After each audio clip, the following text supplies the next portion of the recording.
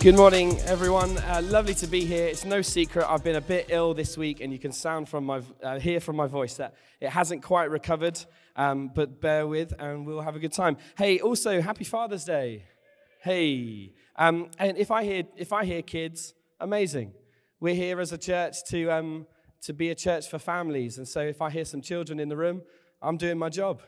I'm doing a really good job if I can hear kids in the room. So do not worry if you've got babies and they're making a bit of noise. Actually, if you want to make a bit of noise as well, adults, you want to, you know, sometimes you're like, oh, I wish I had lived life like a toddler where I could just shout, I'm hungry.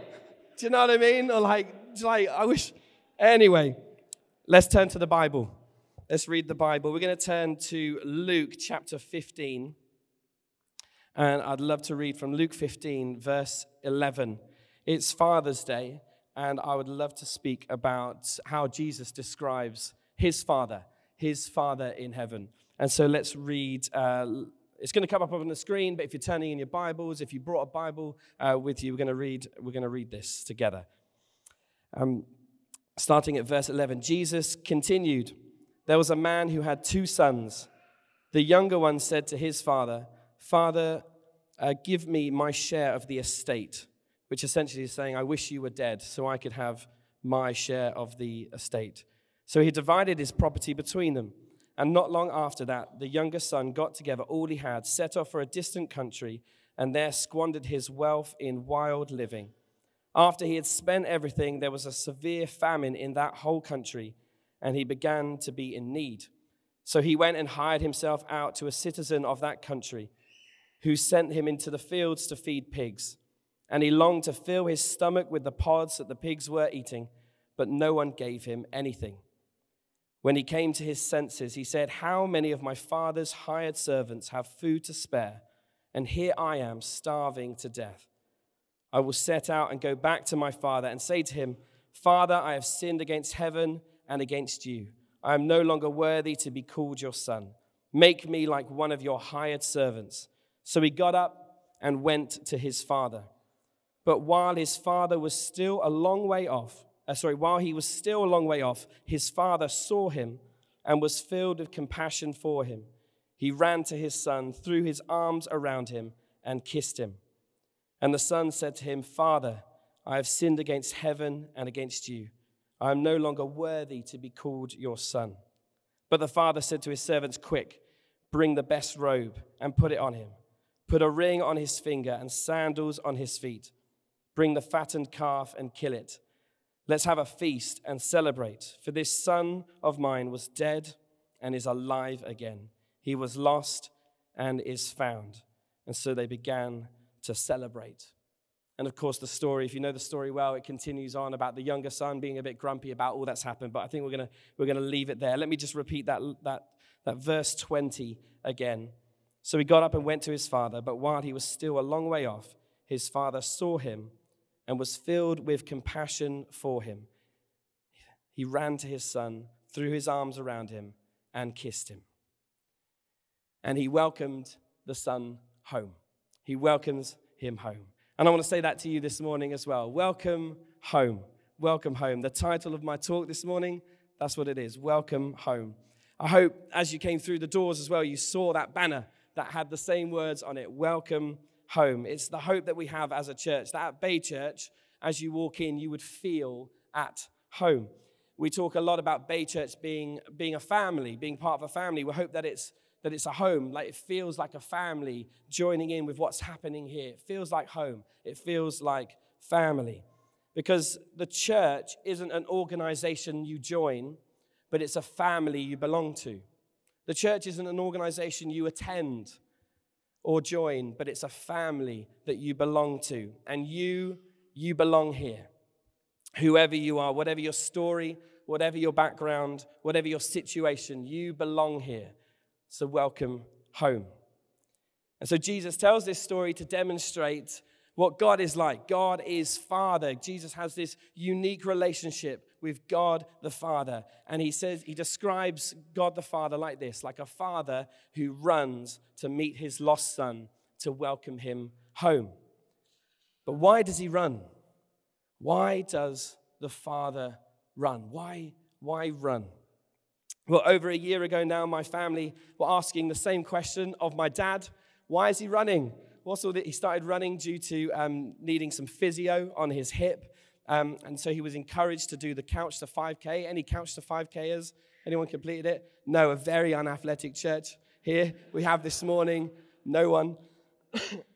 So he did the Couch to 5K, which then turned into doing the local 5K park run, which turned into signing up for the 10K in Brighton, which turned into him buying a treadmill, which took up like half the room downstairs. Thanks, my mum wasn't pleased with this, which turned into like running 50K a week in training.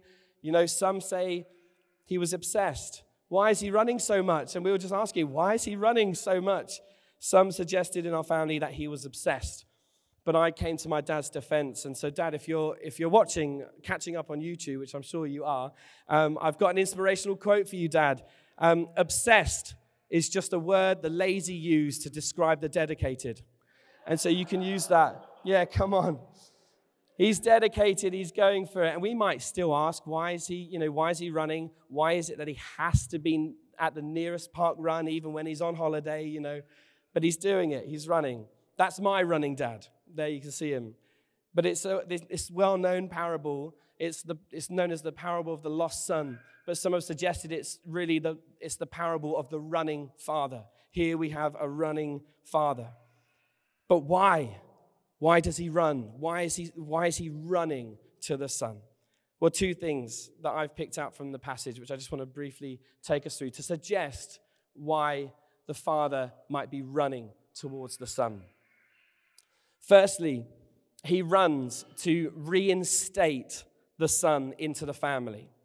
And secondly, he runs to save the son from shame. But let's look at that first one. He runs to reinstate the son into the family.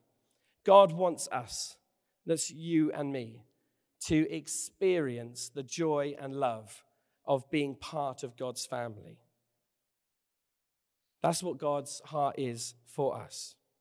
What do we tend to do when we've wronged someone? I'm sure you're all great people, but perhaps from time to time we might upset the people around us. What do we tend to do when we've wronged someone we know? Well, we try desperately to make it up to them, don't we? We do things. You might go out and buy flowers.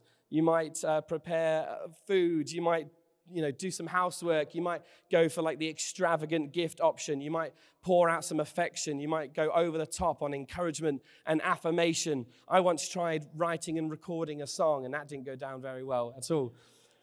It's natural to want to, in those moments, earn our way back into the peace zone, earn our way back into the friendship to make peace, earn our way back into that relationship. And so we're probably not surprised and can probably relate to the son's plan, the son's approach, when he comes up with an idea of how he can return home to his father.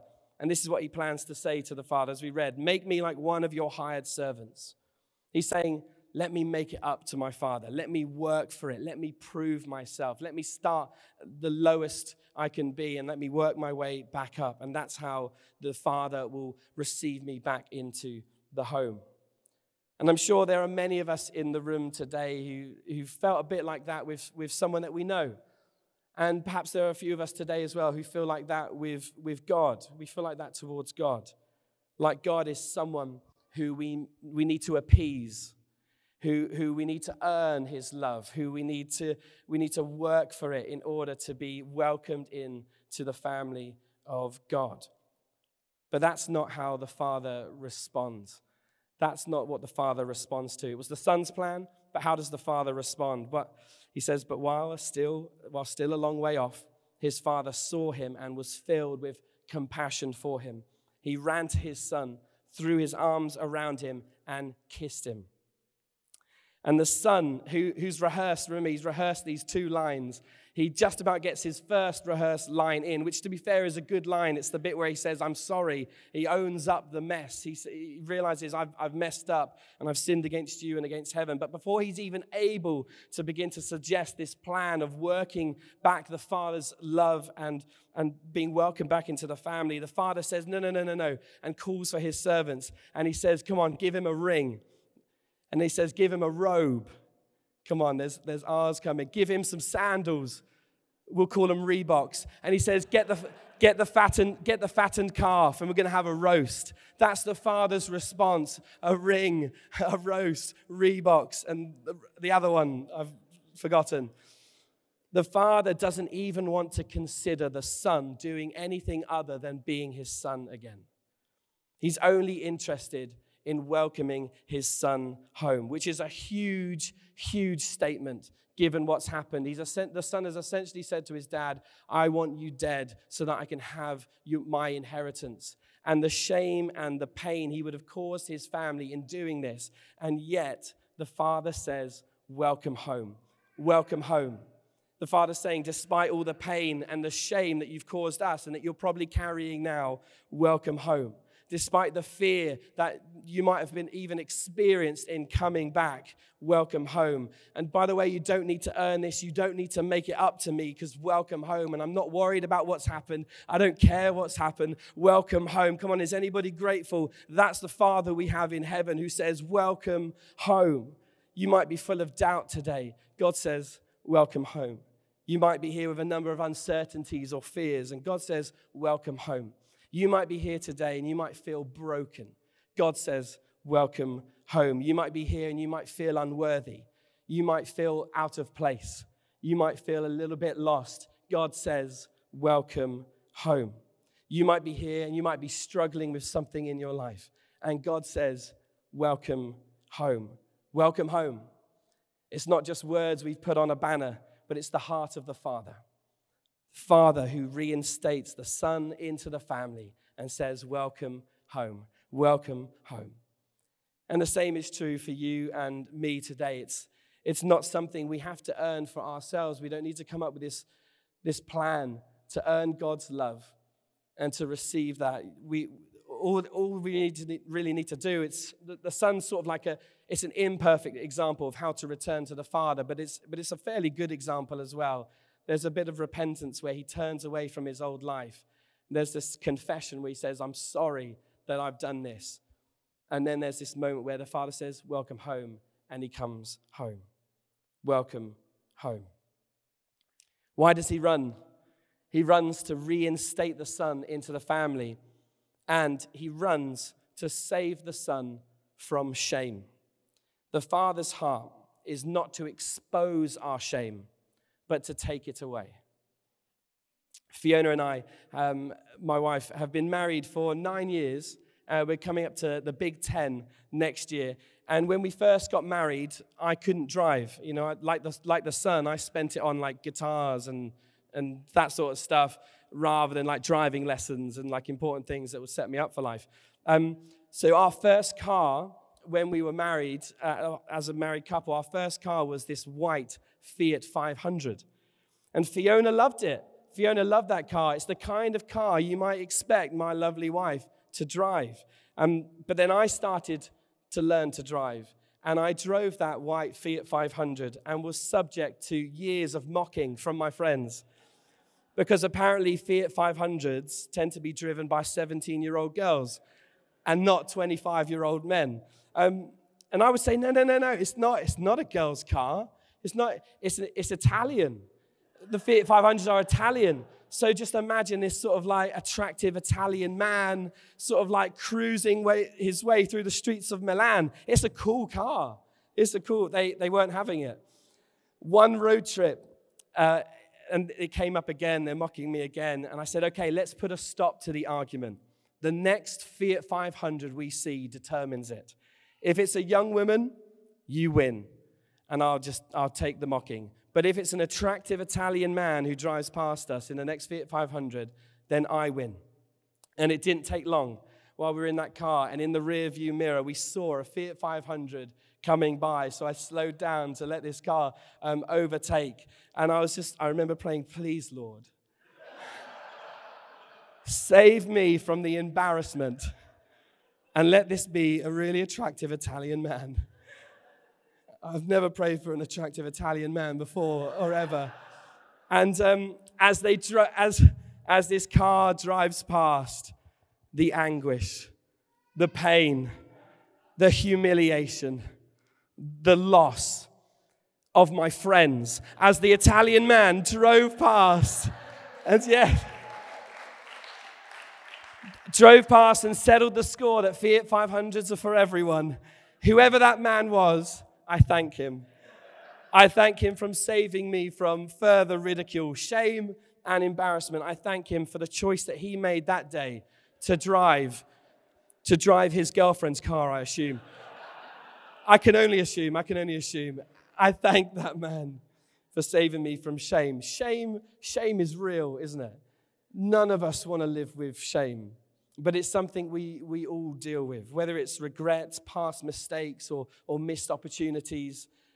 Maybe it's things that we've said, things that we've done. It's a very real thing for us all, shame. But what's just as real is all of our desire that our shame wouldn't be exposed to other people. That the fear of being a little bit too vulnerable, that we might be seen for who we really are. And those sorts of things might disqualify us from real connection and the relationships around us. And we think, actually, maybe those areas of shame in my life might disqualify me from knowing the love of God as well. Our shame being exposed. And this is what the son is at risk of in this story. He's at risk of his shame being exposed. Why does the father run? He runs to save the son from shame. Let's give you a little bit of context to what's going on in the passage. Firstly, I read that story, didn't I? And we just read it through and without pause, and we just did it. And we might think that's how Jesus told the story as well. But what the story Jesus is telling is pretty countercultural, and there would have been real uproar at the things he was saying. Jesus, whilst he's telling this story, he's not got a nice, quiet little crowd like we have today. Everyone would have been shouting. He would have had to have paused as he was saying the things, because when he said that the father ran, they would have started shouting, "No, men don't." And as he was saying some of these other things, there would have been shouting and responses, and Jesus would have had to have taken his time to tell this story, because firstly, for an elderly man to run in this culture was extremely unusual and very humiliating. I think it was Aristotle who said, "Great men never run in public." But also in that culture, there was this thing, a Jewish son who had left the community in a shameful way and lost and thrown his inheritance away among Gentiles. Upon their return, they would have been subjected to this ceremony by the village called the Kazaza. Everybody say Kazaza. Kazaza. The Kazaza ceremony. It's called a Kazaza ceremony. It's where the villagers, they would have met the son upon his return at the gates, at the boundary to the community. And in a really humiliating way, what they would have done symbolically, but the humiliation would have just been just as real. They would throw this pot at the son's feet, and it would smash in front of them. And they would begin to yell at him. And it would be a symbol of how this son was now cut off from this community. Because of what he's done, you are not part of this community anymore. Here's this broken pot in front of you. And they would heap shame and shame and shame upon him. Why does the father run? Well, it's not because he's filled with joy. It's not because he's overjoyed at the sight of his son. The word that's used in the passage is compassion. Compassion. He was filled with compassion for his son because he sees his son. And so driven by compassion, the father runs because he wants to reach the son first before the villagers get to him. He wants to reach the son first because he doesn't want his son to experience the shame that's about to come his way through the Kazaza ceremony. He wants to say, there's no Kazaza today. He runs and runs. He's literally running to save him. And instead of subjecting him to the utter shame of this ceremony, he embraces him. And he shows the village that his son is forgiven. And then he moves quickly to restore him by giving him that robe and that ring and by throwing a party. And in that culture, the whole village would have come to that party as well. And they would have seen this son completely reinstated in his position as a son. Why does the father run? He runs to save the son from shame. And this is particularly a thing that's been core to my journey of faith. Forgiveness from the Father is really core to my own journey. When I was 19, I was in a really dark place, about 2 years ago. Lots of anger, lots of shame. lots of bitterness and lots of pain. And I'd hurt a lot of people. So I was carrying a lot of shame for that. I'd hurt my family. I'd hurt my girlfriend at the time. And I'd hurt friends. But I'd also felt abandoned by the people around me. And I felt lost. And I felt angry at church. I felt angry at God. And I was angry at God for the way that my life had turned out up to this point. I felt like a fraud. I felt hopeless. And I felt completely unworthy of love. I won't give you all the details now because I can't quite tell my full story without blubbering, and I hate being ill and I hate crying, and so that's not today. But don't worry, you've got like 20 years of me telling this same story over and over again. But there was this one particularly low moment at home, and I was in my room, and my dad knocks on the door, and later I found out my dad was actually, he said he felt prompted by the Holy Spirit as he was walking past my room to knock on my door, and he just popped his head round, and the timing of it was perfect. And he just popped his head round and he said, Matt, I just want you to know, whatever you're going through, there's nothing that you could do that would make us love you more or make us love you any less. We love you and we forgive you. And he shut the door and left, and I burst into tears because that was a turning point. That was a turning point for me because I realized that's my dad, who we've seen is a great runner and all that, and he's perfect. And well, he's not perfect. That's the point. It's my dad. I love him, but he's got his flaws. But in that moment, I suddenly realized, wait a minute. If that's my earthly dad, how much more does my heavenly Father speak those words over me? How much more does my Father in heaven offer his forgiveness and offer me his love? And how much more does he really, truly, truly forgive me? In that moment, I received validation as a son again. My shame that I was carrying was lifted. And the process of healing from all that hurt began that night, began in that moment. The Father runs to save the Son from shame. No kizaza today. He runs to reinstate the Son into the family, and he runs to save the Son from shame. And don't forget, this is a story that Jesus is saying this is exactly what God is like, who you and I can know today. We can know the God who loves us and forgives us, and we can experience that for ourselves today.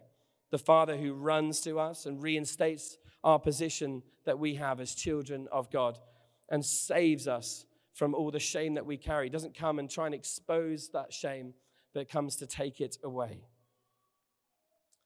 And the question we might be asking then is, if that's how Jesus describes his Father, can we trust Jesus? Can we trust Jesus that is actually what God is like? Because I'd really like that to be true. I'd really like that to be God the Father. Can I trust Jesus when he says this? Well, we can. We can because of what Jesus does for us. Jesus at the cross, he gave up his position. He gave up the right that he had as the Son of God, and he felt the pain and the separation from God that we deserved in order for us to become children of God. Jesus at the cross, he takes on our shame. He takes it upon himself. He was ridiculed, he was mocked, he was embarrassed, he was beaten, so that you and I could know complete and utter forgiveness, so that you and I could be welcomed home. We can trust Jesus because of what he did for us on the cross. Let me show you. This is the Bay Church logo, and I love our brand. It's really fun, isn't it? I love the font, modern ombre, and Futura round. I love it. And this a friend of mine did this for us, and we love this idea, and sort of like, if just to give you context, the red bit is Torbay. It's like the red sands of Torbay. You can see that. And then the blue bit's the water, and I think, like, loosely speaking, conceptually, like maybe that's Jesus or God in the middle, Jesus at the center of everything. And we love this logo. And we had this logo for a while, for quite some time actually, before we realized something about it. And someone pointed it out to us. And you might have already noticed this before, but it looks like a bird's eye view of two people hugging.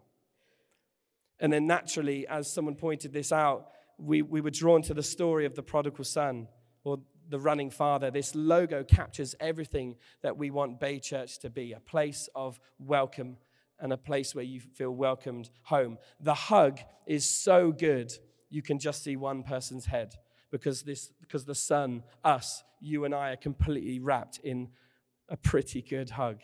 It reminds me of this sculpture by the artist Charlie Mackesy describing the same thing. The father completely embracing the son as he returns home. And you can just put yourself in that image. The father who completely embraces us, you and I, as we come home to him. What's my biggest hope for Bay Church? That you would truly know, and honestly, truly know that God loves you. Like that moment I had in my room, that you would experience and be totally transformed by the love of God.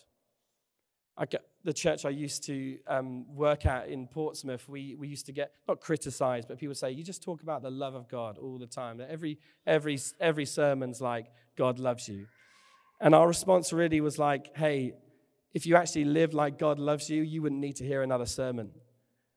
Because if you really allowed that to sink in, really allowed the depth and the love that God has for you, it would completely transform your life. It would change the way you lived your life.